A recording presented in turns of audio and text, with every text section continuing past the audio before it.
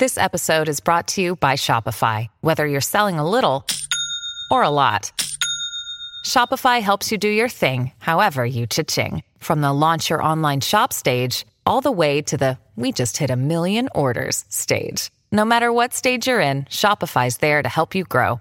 Sign up for a $1 per month trial period at shopify.com/special offer, all lowercase. That's shopify.com/special offer. Asusta, pero te gusta. La fantasmagórica. El lado oscuro del fútbol. Historias inéditas, anécdotas y la opinión franca, directa y sin línea del fantasma Nacho Suárez en La Fantasmagórica. ¡Uy, qué bello! La Fantasmagórica, exclusivo de Footbox. ¿Qué tal, amigos de Footbox? Qué gusto saludarles como todas las semanas en esta La Fantasmagórica. Recuerden que tenemos episodios los lunes, los miércoles y los viernes. Bueno, dejen seguirles contando de esta historia de negocios obscenos donde está metido hasta el cogote Uriel Pérez. Y acaba de aparecer en las investigaciones otro pez muy gordo. ¿Qué digo gordo? Obeso. ¿Qué digo obeso? Ballenesco. Christian Bragarnik. ¿Quién es Christian Bragarnik? El hombre que manejó mucho tiempo los destinos de Xolos. Junto ahí es muy amigo de Jorge Hank y maneja y prácticamente todo lo que llegó a Xolos. Bueno, este Christian Bragarnik aparece ahora en las nuevas investigaciones, y es que al parecer, por lo menos para los investigadores, están siguiendo la pista de un vínculo que tuviera Uriel Pérez con Christian Bragarnik en el ferrocarril oeste.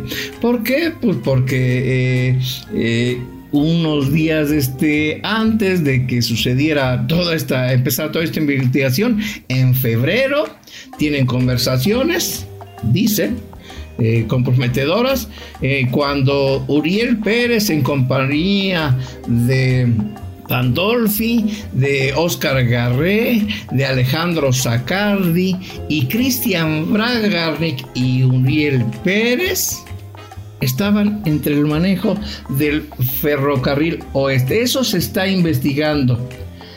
La noticia pues no es nueva. En algunas operaciones son socios. Eso ya lo han aparecido. ¿Quién es este Christian Bragarnik? Vamos a hacer historia. Christian Bragarnik es un tipo argentino que vino y trabajó aquí. ¿Con quién? Con los de Querétaro. Sí, con el tío, el ingeniero, esa banda de narcotraficantes que se hicieron de Querétaro y que aquí les he relatado en otros podcasts. Pues ahí llegó a trabajar Christian Bragarnik como secretario técnico. De ahí se empezó a relacionar con el fútbol. Fue la mano derecha del ingeniero. Y de ahí, de ahí después dice que se despegó, que ya no hizo nada malo, que todo está bien.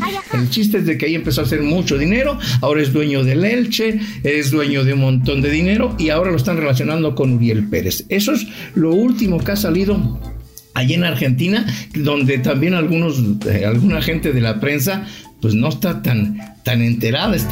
Fíjense que el Clarín, el periódico El Clarín, en su sección de deportes, Clarín es uno de los periódicos más importantes e influyentes allá en Argentina, está sacando notas como las que yo estoy realizando aquí en México, y menciona que quizá Jaime León es quien fue muchos años el secretario técnico y luego medio el director deportivo del Toluca. Pues tenía muchas relaciones con Uriel Pérez. Eso era por supuesto. Eran innegables las relaciones y la bonomía y todo lo que hacían en conjunto, tanto Uriel Pérez y como Jaime León. El único que dice que no sabía era Valentín Díez, todos los demás lo sabían y se daban golpes de pecho. No, ¿cómo crees? Nosotros nunca hemos hecho negocios sucios. Toluca opera con mucha pulcritud. No, Toluca jamás haría eso. Ni manga, pues como no está Valentín, pues ahí estaba también señor Villegas, que por cierto ya salió, no sé si a relación o no, pero Argentina está diciendo que Jaime León dejó al equipo porque lo acusaron de lavado de dinero en la compra de jugadores. No manchen, si no se la saben, no platiquen. Era evidente que algo pasaba, que había negocios muy turbios, pero no lo acusaron de lavado de dinero, sino porque ya era descarado lo que pasaba con Uriel Pérez y Fernando Pavón. Y al final de cuentas salió Jaime León y ahí sigue Uriel Pérez metido en tras bambalinas, apareciendo con otros prestanombres, trayendo otros jugadores. En fin, esta historia está todavía lejos de vivir su final, está en el inicio. Ya todos los diarios argentinos están sacando, investigando, haciendo historias de vida de este pelafustán que es Uriel Pérez, que era un tipo que si tú lo veías de verdad parecía un narco de esos de poca monta, porque llegaba y traía un anillo con un 9 lleno de diamantes, fumaba puro, traía una pinche cadenota en el pecho con una Virgen de Guadalupe, pero unas así como los narcotraficantes de las películas de Carmen García. De verdad era grotesco, y fumaba puro y vino del mejor, y cuando estaba en Toluca cerraba el Sonora Grill porque decía que era el mandón y podía pagar lo que fuera. Pues sí, ya nos dimos cuenta por qué podía pagar lo que fuera. Y les decíamos que el caso de Uriel se le está complicando.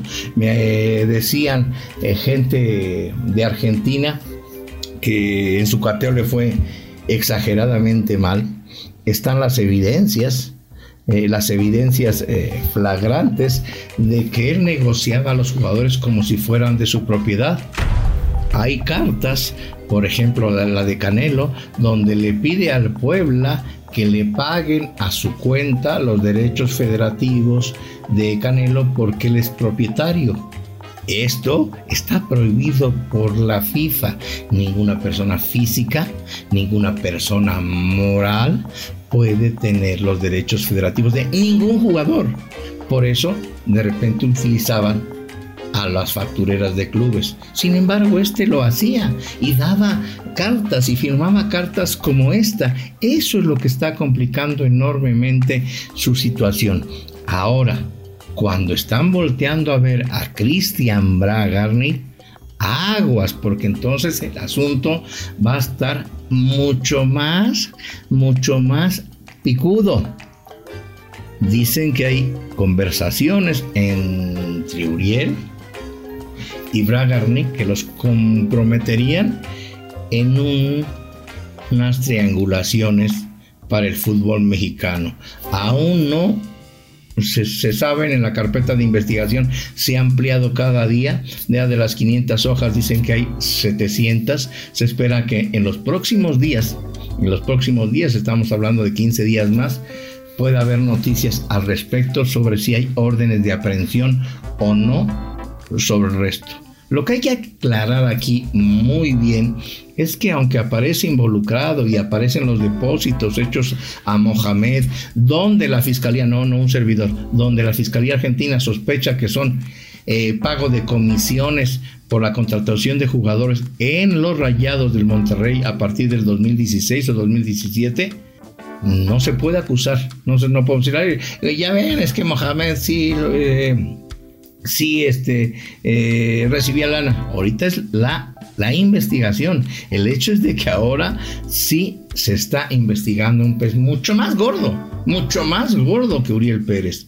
Christian Bragarnik es un tipo de verdad que maneja muchas cosas. Es dueño de un equipo en España, no de un equipito en México, no de un equipito en Costa Rica, no de un equipito ahí perdido en el Perú. Estamos hablando de verdad de situaciones mayores. Así es que ojo, mucho ojo, porque en las próximas semanas podrían aparecer los nombres de algunos promotores mexicanos que fueron prestanombres de este grupo, tanto de Christian Bragarnik como de Uriel Pérez. Esa es la novedad.